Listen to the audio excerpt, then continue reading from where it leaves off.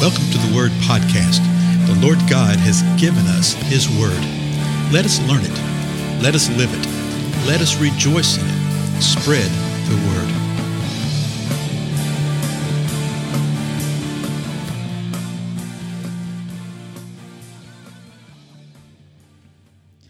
Blessings, everybody. This is Dale. Thank you so much for joining with me today on the Word Podcast. Well, I believe that we have finished the parables, and everybody's shouting, hallelujah, hallelujah. But it was a good time. A lot to continue to learn and glean from just the way that the Lord Jesus Christ taught in parables. I want us to go into a different place today, a place that I think will be highly beneficial for us, honestly. This is a passage of Scripture that I've gone to many, many times for different things, particularly in relationship to worship, because it tells an interesting story about that. And but that's not where I'm really going to put emphasis this time in going through it. I mention it all the time in our times together. And, really there's probably, I don't know, dozen, 15, 20 Scripture passages probably in the life of each believer that you constantly go to and rest upon and think about and reflect upon. And this right here is one of them in the days that we live in right now. And so you're saying, where in the world is this? Well, it's in 2 Chronicles chapter 20. A lot of folks will go, whoa, 2 Chronicles, that's over in the Old Testament. Yep. As a matter of fact, that's in the part that's chronicling what was going on. And sadly, many believe that it's not worth the time to even look into the Old Testament. Yeah, we'll go to Exodus 20 maybe, about the Ten Commandments. Yeah, we'll read the Psalms and the Proverbs. But, we know that the writers of the New Testament, the Lord himself, quoted a lot of Genesis and the Psalms and the Proverbs and the prophets. And so we know that, but we really don't spend time ourselves in it. And so this chapter, it recounts an amazing thing. And we're going to look at it the next few episodes. Like I said, I think it is for such a time as this. As a matter of fact, what day is today? Today is January the 15th, 2021. I don't know what's going to be happening the next week, but I think some stuff is going to be happening. I can sit here and regale you of what I think it might be, but so what? I could be right, I could be wrong. But I do know this, that what is spoken in this chapter right here shows us what to do in these types of times. Okay, we're going to see part of it right now. So here we go, 2 Chronicles chapter 20, verse 1.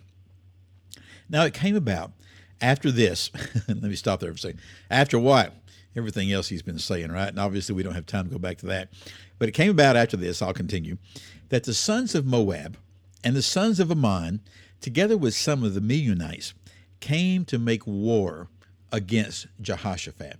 So Jehoshaphat is king, and he has these three groups of people that are gathering together against him. And all of them have a long history with Israel. As a matter of fact, we're going to learn something about that in this chapter itself later on. But they're gathering together. Verse 2. Then some came and reported to Jehoshaphat, saying this. So people know that they're there, and people come and say, hey, something's going on here. Now, Jehoshaphat is a good king. His name actually means Jehovah has judged. Well, now you got these three armies gathering together against Jehovah has judged, right? So a report comes to Jehoshaphat, verse 2, and the report said, a great multitude is coming against you from beyond the sea, out of Aram, that's out of Edom, and behold, they are in Hazazon Tamar, that is the En-Gedi. So he's getting feedback and reports from the spies that you would keep upon the land to keep an eye on what's happening, the lookouts, right? He's getting report that there's three people that have had enmity with the people of the Lord through the years, and they're gathering together. So I wonder what Jehoshaphat's response was to that. I wonder what our response would be. Think about that for a moment. What would you do? Well, the word actually tells us what Jehoshaphat did. Verse 3, Jehoshaphat was afraid. Well, there you go. He's just as human as any of the rest of us, right? He was afraid. Well, why was he afraid? Because there's an enemy coming against him. There's things that are happening that he can't control. And let me see, we won't see it today, but we'll see it in the next episode, that he didn't know what to do. He didn't know what to do. And that's not that unusual all of us don't know what to do from time to time. What's unusual about the way Jehoshaphat handled it is that he declared that before God and before his people himself. And it's highly unusual for that to happen. So, verse 3, Jehoshaphat was afraid and turned his attention to seek the Lord and proclaimed a fast throughout Judah. So what did he do when he was afraid? Did he run? Did he complain? Did he rally the army? Did he start yelling and screaming at his people and all this kind of stuff? No. In his fear, he turned his attention to seek the Lord. Folks, that's what we are to do. In those times when fear would project itself upon us, when things come against us, when we don't understand, what are we to do?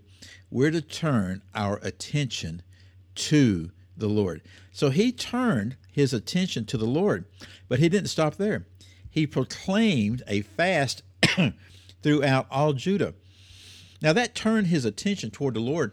The Hebrew actually gets the idea that he set his face toward the Lord.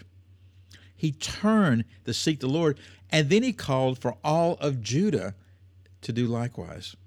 Verse 4, so Judah gathered together to seek help from the Lord. They even came from all the cities of Judah to seek the Lord. So this is something that took a period of time. It took a period of days if they came from all the cities. Now, Judah's not huge, okay?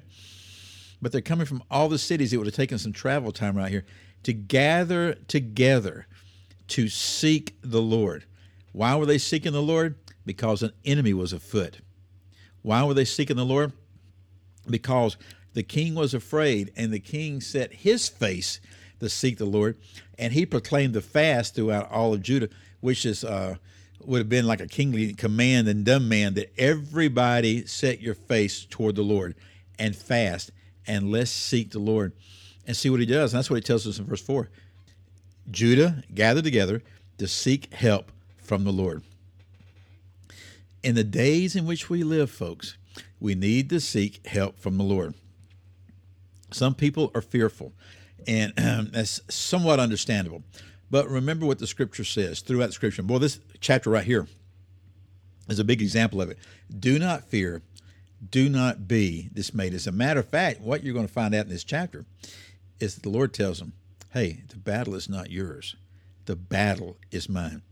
And that which is bringing fear upon us right now, whether it be within the spirit realm, which all these things are, or the political realm, or whatever's happening in the natural, it is already defeated, folks. It's already defeated. So fear not. If you want to, I know some of you will probably do this. Go ahead and read that 20th chapter. See what the Lord says to you, okay? And rejoice in it because, folks, it is very, very, dare I say, very good. Well, again, I'm Dale. Thank you so much for your time, and I'll see you in the next episode.